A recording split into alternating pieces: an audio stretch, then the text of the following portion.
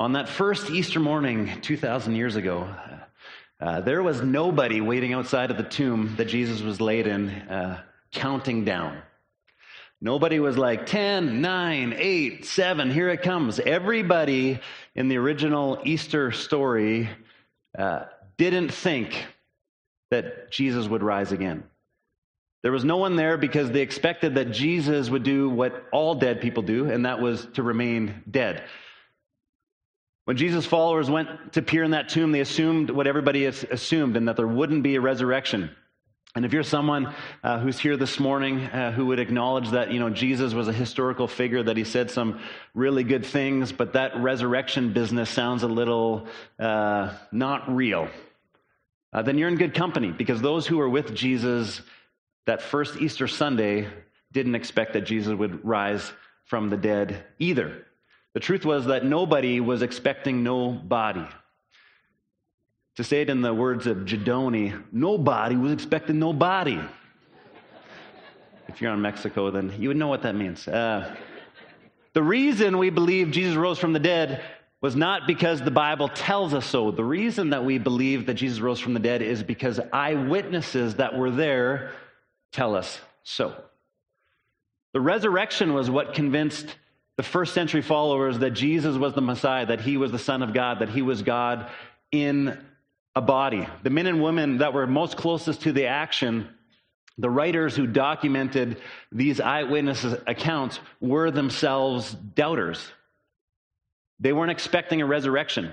But the resurrection is what launched this movement of faith that we refer to as Christianity. Without the resurrection, there is no Christianity. Without the resurrection, there is no faith. Without the resurrection, Jesus was just another rabbi, another person who had good things to say, another person who was a wannabe Messiah that died, and then history moves on. But it was because of the resurrection that something happened that changed the course of history, that continues to change the course of history today. So in our Bible, we have not just biblical text, but we have eyewitness accounts from those people that were close to Jesus, from those people that witnessed these things. There's a number of people that give us eyewitness accounts of these events in our scriptures. We have Matthew, who was an eyewitness who documented his experience, his time with Jesus during his earthly ministry, and then what he witnessed through the resurrection. Matthew wrote the Gospel of Matthew, and later Matthew would die for his belief in the resurrection around 60 AD. He would be speared to death and staked. He would be staked to the ground because he refused to actually give up on that belief of what he saw with his own eyes, that Jesus was resurrected. Mark, who wrote the Gospel of Mark, gives an eyewitness accounts through the eyes of Peter. And so Mark interviewed Peter, talked to Peter, got Peter to recite what had happened. And Mark was dragged to death because of his faith in the resurrected Jesus. Then we have Luke, who was a doctor, who was also a Greek, and he was so intrigued by these accounts of the resurrection of Jesus that he investigated, and he wanted to find out for himself what was really happening. And so he wrote down what he had found, and that's what we have in the Gospel of Luke. And this is what Luke says at the beginning of his Gospel. He says, "Many have undertaken to draw up an account of the things that have been fulfilled among us, just as they were handed down to us by those who from the first were eyewitnesses and servants of the world. With this in mind, since I myself have actually investigated everything from the beginning, I also decided to write an orderly account for you, most excellent Theophilus, so that you may know with certainty of the things you have been taught." Luke himself would later die a martyr by being hanged from an olive tree because he would not give up his belief and conviction about the resurrection of Jesus. And then we have Peter. Peter, the one who believed, and then he unbelieved, and then he told the little girl that he actually never believed, and then he experienced the resurrected Jesus, and then he said he did believe. Peter would eventually be beheaded by Nero because of his belief in the resurrection of Jesus. And reflecting on this as an old man, Peter wrote this account. He says, "Praise be to the God, the Father of our Lord Jesus Christ. In his great mercy, he has given us new birth into a living hope through the resurrection of Jesus Christ from the dead, and into an inheritance that can never perish, spoil, or fade. This inheritance is kept in heaven for you, who through faith are shielded by God's power until the coming of the salvation that is ready to be revealed in the last time."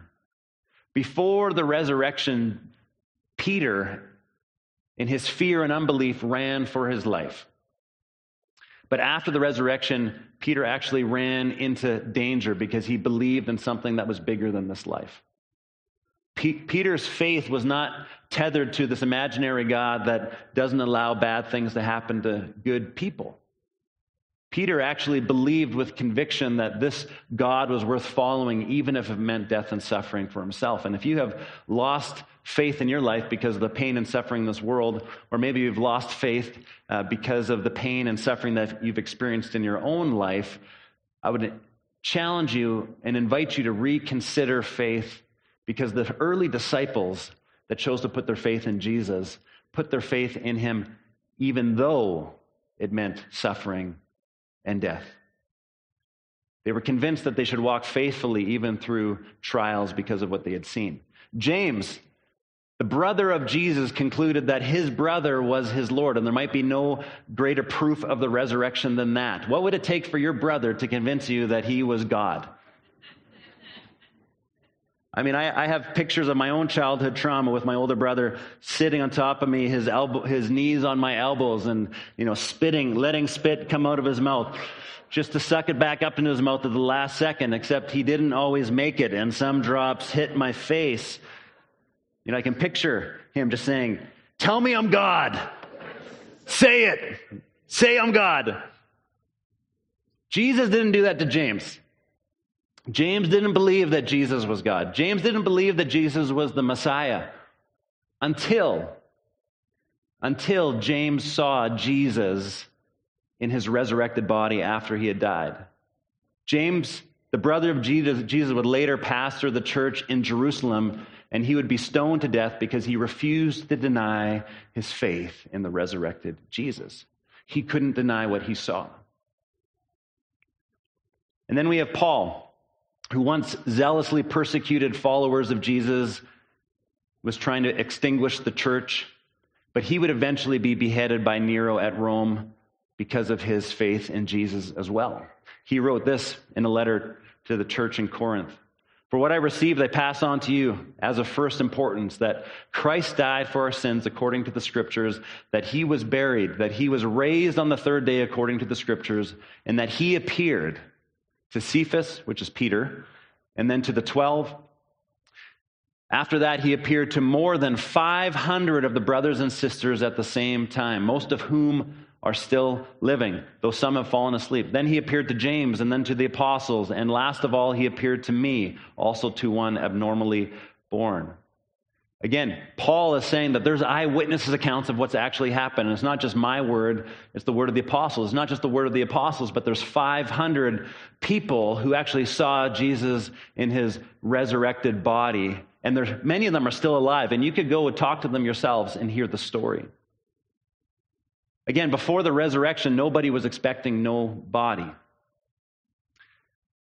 This wasn't an elaborate hoax. This wasn't something that the disciples thought up ahead of time and said, wouldn't it be cool if we fabricated the story that Jesus was resurrected? Nobody even had resurrection on their mind. At the time of Jesus' death, they thought they wasted the last 3 years following this rabbi, this failed Messiah, and they left the cross on that Good Friday disappointed, thinking they had wasted their life. The reason we believe Jesus rose from the dead isn't just because the Bible tells us so, but it's because we have eyewitness accounts from the time of Jesus that saw Jesus' resurrected body. And 10 out of the 12 disciples chose to give up their lives to be martyrs because they were convinced of what they saw with their own eyes, and they thought that was worth dying for. John was the one disciple that we know died a natural death. And he was a disciple that saw everything. And in John's account, we also see the story of the disciple Thomas, which we'll get to in a little bit. But John's account, we can read in the Gospel of John, and in John 19, we see the things that John saw. We see that John saw that Jesus was falsely accused, that people said that he was a criminal, that he was worth being crucified, that he was put on trial for things he didn't do. He's beaten, he's whipped, and he's whipped with this type of whip that had shrapnel at the end. So when he would be whipped, the flesh would come off. John sees it all, describes it in his gospel in chapter 19. John sees that Pilate gives in to the pressure of the crowd who is yelling, crucify him, crucify him. And Pilate saying, this man didn't do anything wrong. He's done nothing worthy of death. And still they shouted, crucify him, crucify him. Then Pilate gives in to the demands of the crowd and says, fine, crucify him. And John was there when they drove the stakes into Jesus' hands and into his feet. John was there when they raised up the cross to show Jesus before all of Rome as a demonstration of what happens when you disobey Rome and you don't bow your knee to Caesar. This is what Rome did to ensure that there was obedience among its citizens. John was there to see it all. John was standing there when Jesus was hanging from the cross, when he was suffering, when he was laboring to breathe. And we see the account in John that in that moment of suffering, Jesus looks at John, and John is standing beside Jesus' mother Mary. And Jesus says to John, take care of my mom. Take care of my mom. And John is there as Jesus, right before Jesus breathes his last breath, he says, it is finished. And then he witnesses Jesus bow his head and die. We read this account of what John saw in John chapter 19. John writes this, the man who saw, and the man he's referring to is himself. John loves to talk about himself in the third person. It's kind of odd, but that's what he does. The man who saw it has given testimony, and his testimony is true. He knows that he tells the truth, and he testifies so that you also may believe. Even though you weren't there to see it, this is what actually happened. And so we read this in John 19, and we're like, oh, that's great, John. It's not that hard to believe that there was this wannabe Messiah, this rabbi who kind of stood up against Rome, who claimed that he was bringing in a new kingdom, and he was crucified and he died. Not hard to believe. But John is saying, no, not that part. It's the next part. It's the next part that I'm about to tell you that you're going to have a hard time believing. I had a hard time believing it. The disciples had a hard time believing it. But I'm telling you, with everything I am, that what I'm about to describe actually happened.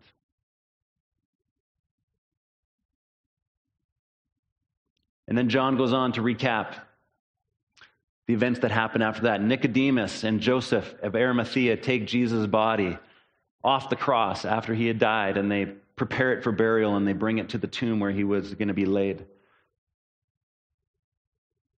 Mary Magdalene on Sunday morning shows up, and she sees a stone rolled away. And what's her first response when she sees the stone rolled away? She doesn't think, Jesus must have been resurrected. She thinks somebody took the body. Because remember, nobody was expecting a resurrection. And so she shows up and she says, somebody's taken the body. And then she goes to tell Peter and John. And so Peter and John hear that Jesus' body wasn't in the tomb. And then John tells us, so Peter and the other disciple started running for the tomb. Both were running, but the other disciple outran Peter. And remember, John talks in the third person. So he's saying, this is the account of Jesus, but let me make it a little bit about me. I'm a really fast person. I can run really quick, and Peter's slow. So the other disciple, as a side note, outran Peter. He reached the tomb first. I win. I feel like this is like the human part of John. Like if I were writing a gospel, this is the type of thing that I would slip in. Like I'm a competitive person. I'm a fast person. So he gets there first, and he bent over to look in at the strips of linen lying there, but did not go in. Then Simon Peter came along behind him and went straight into the tomb. He saw the strips of linen lying there, as well as the cloth that had been wrapped around Jesus' head. The cloth was still lying in its place, separate from the linen. So John gets there first, but then Peter goes into the tomb and sees it first. And then they saw these pieces of linen that were lying there that Jesus was wearing, and they were separated and they were folded as if someone had done a load of laundry and had prepared them and set them aside. This is what Peter sees. It's like, this is odd. And then their minds start to go, what has happened? Finally, the other disciple, who had reached the tomb first, also went inside, and he saw and believed. They still did not understand from Scripture that Jesus had to rise from the dead. Then the disciples went back to where they were staying. And so John, after he reminds us again that he was the one that reached the tomb first, nice flex, goes in and he sees with his own eyes, and then he begins to believe that something he wasn't expecting happened. Then Jesus appears to Mary Magdalene. She's at the tomb. She's crying. Jesus is there. She thinks Jesus is a gardener, a groundkeeper. And Jesus asks her why he's crying, and she responds by saying, they've taken my Lord, because that's what she thinks has happened. I don't know where they've put him. And then Jesus says to her, Mary. He uses her name. And when Jesus says her name, she looks up and her eyes are open. She realizes that this is Jesus. And that Mary is actually the first eyewitness to the resurrection. And that in of itself should actually encourage us to see how historically accurate this document is, because anybody who was trying to convince somebody of something that actually didn't happen, anybody that was trying to move forward a hoax, would never put a woman as the first eyewitness to the event. In the first century, women, their testimony was not valid. It was not authoritative. And so if you wanted to convince somebody that something actually happened, you would get men to testify that something had happened. Mary is the first eyewitness. Jesus, at the same time, elevates the authority of women in his gospel, and he puts her as the first eyewitness to the resurrection account. John goes on to tell us what happened. Jesus then appears to his disciples on the evening of that first day of the week when the disciples were together with the doors locked for fear of the Jewish leaders, because they were afraid. As followers of this new Messiah, this new king who Rome just crucified because of his kingship, they thought they might be next. And so they're hiding, they're afraid. Jesus actually shows up as they're hiding and came and stood among them and said, "Peace be with you." And he said this, he showed them his hands and his side. The disciples were overjoyed when they saw their Lord. They weren't expecting it. What a sight to see. When the one you'd been following, the one you'd loved, the one that you had given your life for, who you thought was dead, where all hope was gone, that they saw the resurrected body of Jesus. What a sight to see for the disciples. Except there was one disciple that wasn't there. There was one disciple that missed out. Now Thomas, also known as Didymus, one of the 12, was not with the disciples when Jesus came, so the other disciples told him, "We have seen the Lord." He wasn't with them. And so he had to hear about this event secondhand, the experience of other people secondhand. Have you ever felt like you have been on the outside looking in? Have you ever felt like you've heard other people's stories about faith, other people's story about God, and you're like, where was I? How come that didn't happen to me? How come that experience wasn't my experience? My friends are so certain of what they believe, but I'm struggling with doubt. My story is different than their story. If you've ever found yourself in that place, this is where Thomas finds himself. He was scattered, he was crushed, he was hopeless. And then there's this experience that the disciples have, and he's on the outside, he wasn't a part of it, and so he gets to hear about it secondhand. The other disciples are telling him. He's referred to as Didymus. And Didymus in Greek just means twin. And so it's likely that Thomas had a twin. But I think it's interesting because we could also see Thomas as having twin personalities. That there's a part of Thomas that wants to be hopeful, but there's a part of Thomas that is doubting. There's two parts of him. And I don't know about you, but sometimes I feel like two people.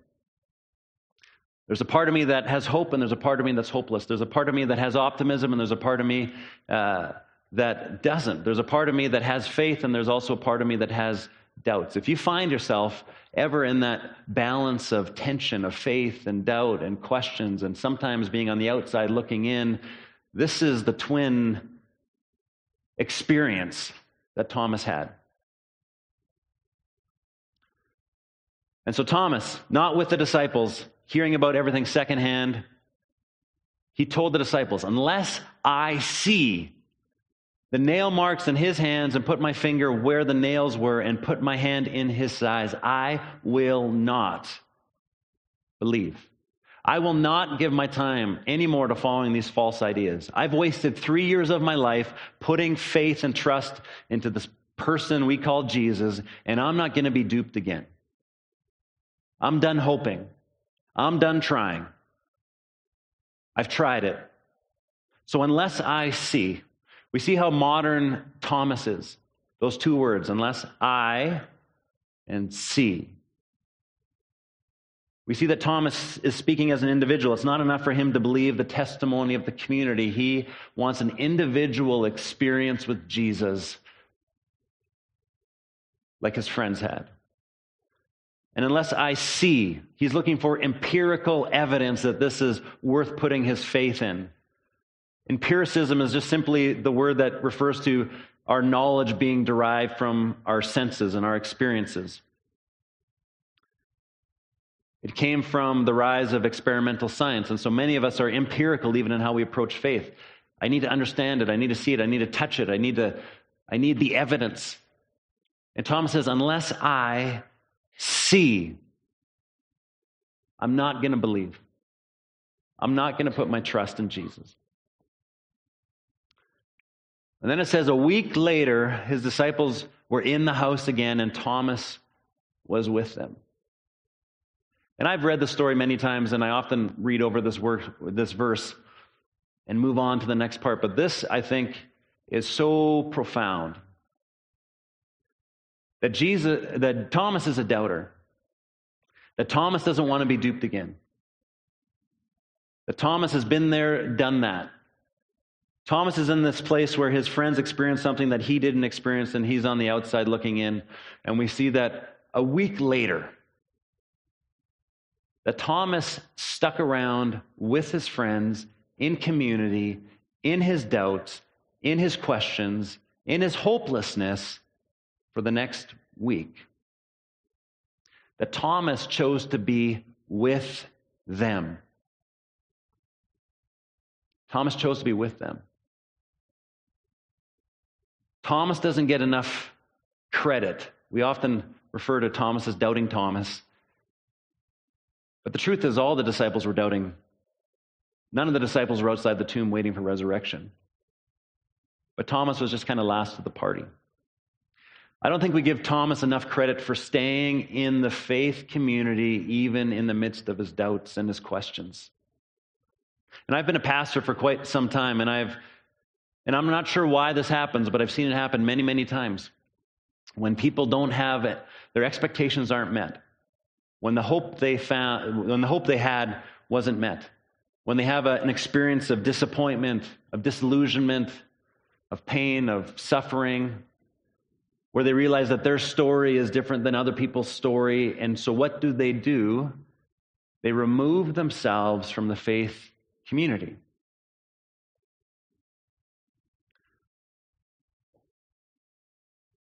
I think when we look at Thomas, there's an encouragement for us. He stays within the faith community even in the midst of his doubts and his questions. And if you're coming this morning and you have doubts and you have questions and you're not sure about the resurrection of Jesus and faith and don't know what to do with it, this is my one encouragement to you, is that when you don't know, don't go. When you don't know, don't go. When you're not sure, don't leave. When you're not sure, don't isolate yourself. Because I think we can all relate to Thomas. There's things that we don't know. There's things we'd want to know. There's experiences we'd like to have. There's hopes that we feel like are unmet. And Thomas, in the midst of that space, for the next week, stays with the faith community. Whether it's a week, whether it's a month, maybe it's a year, maybe it's longer. I think Thomas encourages us to remain in the faith community even in uncertainty and doubt and questions. Faith and doubt are actually not opposites. They're only opposites if you equate faith with certitude. But the word faith doesn't mean certitude. The word faith literally means trust. And it is possible to trust something even when you don't understand something. When you don't know, don't go. And Thomas stays. He remains. He's with his friends. And then a week later, though the doors were locked, Jesus came and stood among them and said, "Peace be with you." And then it's like he looks across the room and he locks eyes with Thomas. And then he says to Thomas, "Thomas, put your fingers here. See my hands. Reach out your hand. Put it into my side. Stop doubting and believe." Thomas said to him, "My Lord and my God." Jesus locks eyes with Thomas. And Jesus wasn't there a week earlier when Thomas said, "Unless I see, unless I touch with my own hands, I am not going to believe." Jesus wasn't there, but Jesus knew what Thomas needed. Jesus knew what Thomas needed. And if you're struggling with doubt, struggling with questions, you're struggling with disappointment, Jesus knows what you need. Jesus knows what you need. The question is, are you willing to wait? Are you willing to remain in the community of faith even when you don't know?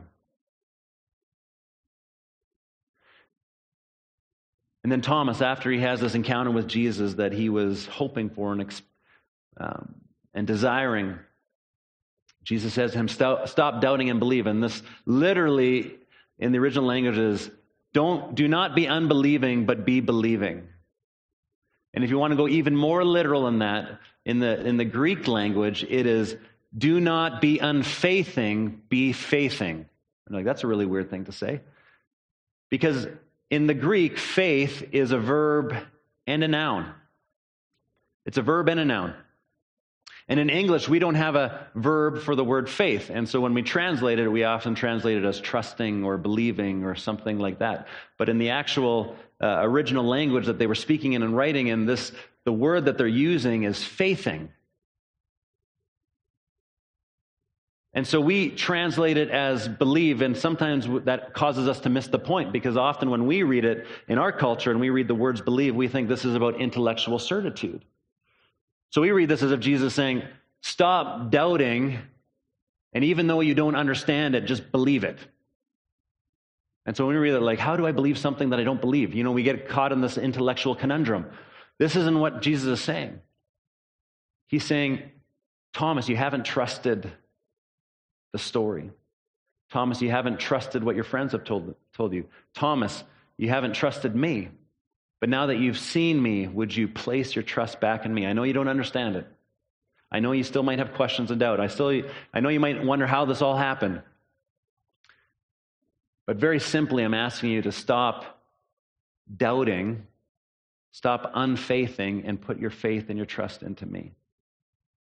Then he said to Thomas, put your finger here, see my hands, reach out your hand, put it into my side, stop doubting and believe. And Thomas said to him, my Lord and my God. Thomas's story changes when Jesus shows up.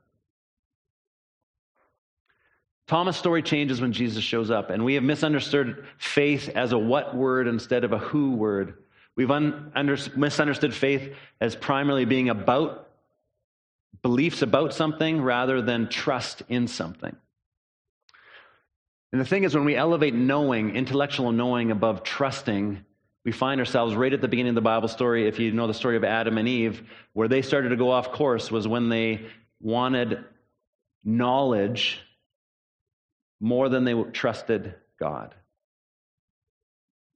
That is not to say that knowledge isn't important. It just means that there's a limit to our knowledge, and sometimes our own knowledge prevents us from placing our trust in Jesus. Everybody has to trust something. Everybody puts their faith and trust into something, no matter what intellectual thoughts and convictions you might have. We all choose to trust something. Even an atheist chooses to trust in themselves. So Jesus says to Thomas, stop doubting, believe. Thomas responds to this experience by acknowledging that Jesus is Lord and God. Then Jesus told him, because you have seen me, you have believed. Blessed are those who have not seen me and have believed. It's as if Jesus, after staring at Thomas, now stares through the course of history, and he's now looking at you and me, and he's saying, blessed is Thomas who believed because he saw. Now, blessed are you. Blessed are you. Blessed are you. Blessed is me, who actually will trust in the resurrection of Jesus because of the eyewitness accounts of those who were there. Blessed are we who have not seen but have chosen to believe, to have faith, to trust because of what we've been told. And then John goes on to say this. He said, Jesus performed many other signs in the presence of the disciples which were not recorded in this book, but these are written so that you may believe that Jesus is the Messiah, the Son of God, and that by believing you may have life in his name.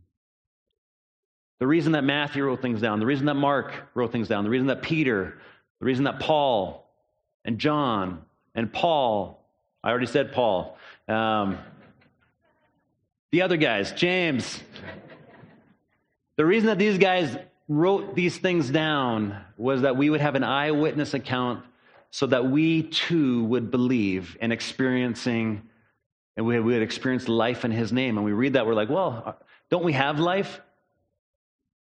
John is telling us there is a life that is better than life. John is actually using a word here that is describing life being one of thriving instead of just surviving. John is telling us that because of the resurrection, there is an eternal life that is available to those that place their trust in Jesus. See, Thomas was a doubter. Thomas had his questions. But Thomas went from being a doubter to a martyr.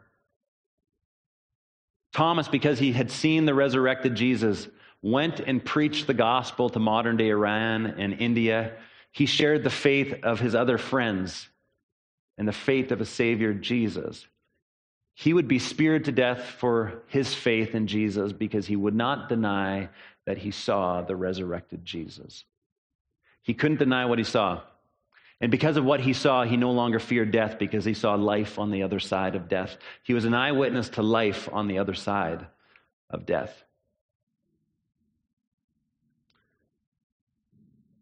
So I would invite you to consider where you are as you come here this Easter morning, as we listen to the eyewitness accounts of those people that were there. I think some of us can relate to Thomas. I think some of us aren't ready to believe. We're not ready to trust.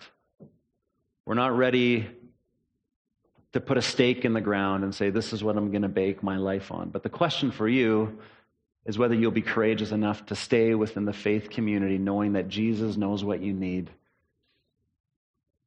and then wait on him. I'm going to invite you to stand with me before we end in a closing song.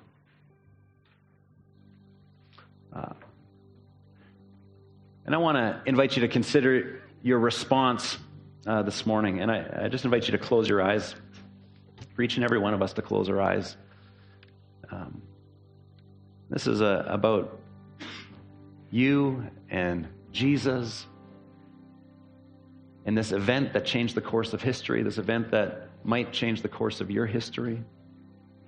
And if you're someone here this morning who, maybe because of unmet expectations, maybe you've been on the outside looking in, maybe you've had trouble for putting your faith and your trust into Jesus for whatever reason, and you're just not there yet.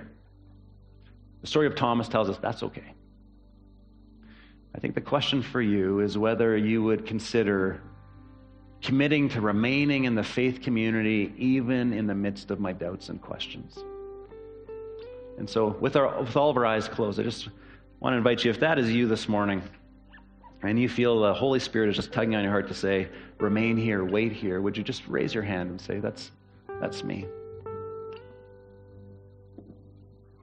You can just raise a hand. Thank you. There might be others here who want to put your faith and trust into Jesus for the first time. In John 3:16, John, who wrote these things down, he says, that God so loved the world that he gave his only Son, that whoever believes, whoever puts their trust into him will not perish but have everlasting life. And if that's your desire to make that step of belief and trust this morning, I would invite you just to raise your hand and say, that's me. I want to place my trust in Jesus.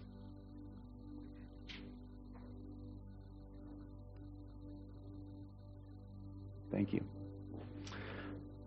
And lastly, I think we lose sight of the fact that there's a space made for Thomas in the community of faith. That the community of faith made room for Thomas.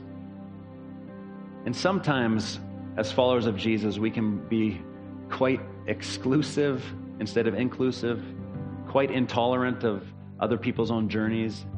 And maybe there's a Thomas in your life that you actually need to invite back in. Invite back into your life in the midst of their doubts and questions and the journey they're on. And if you feel like maybe the Lord's placing on your heart the conviction to make more space in your life for someone that you know is on a journey that's different than yours, would you raise your hand? Thank you. Let me pray for you. Lord, for those who come in this morning, who come with their disappointments, their hurts, their doubts, their questions, who feel like they've been on the outside looking in and listening to other people's stories about you, but never experiencing it for themselves, Lord, I pray that you would encourage them through your Holy Spirit this morning. That you would encourage them with the courage and the ability to wait. That you would encourage them that you know what they need. May we be like Thomas and wait in the community of faith even when we're not sure we have faith. Lord, for those who are responding for the first time and saying, I want to place my faith in you. Jesus, we just rejoice because of that decision that they're part of the family of God, that their lives have been forever changed, that they have experienced life that is better than life. And we thank you for the promise of resurrection.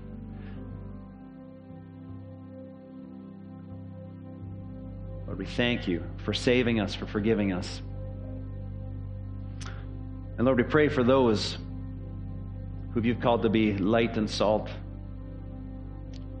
who you've put them in the path of other people that have questions and doubts and experiences that are different than theirs. And maybe this morning is the encouragement, Lord, to be more faithful in their faith, to be more generous in their faith, to be more inclusive in their community. Lord, that you would actually bring resurrection hope to people that need it through them. May you show us what it means to be your hands, your feet, your voice, that we too would be eyewitness accounts to who you are, so that others would know and believe. So Jesus, thank you for your resurrection. We thank you that there is hope beyond what we see. There's hope beyond the grave. We thank you that you give us life today and forever. And Lord, we thank you for what you did 2,000 years ago that changed the course of history and changed the course of our history. In Jesus' name I pray. Amen.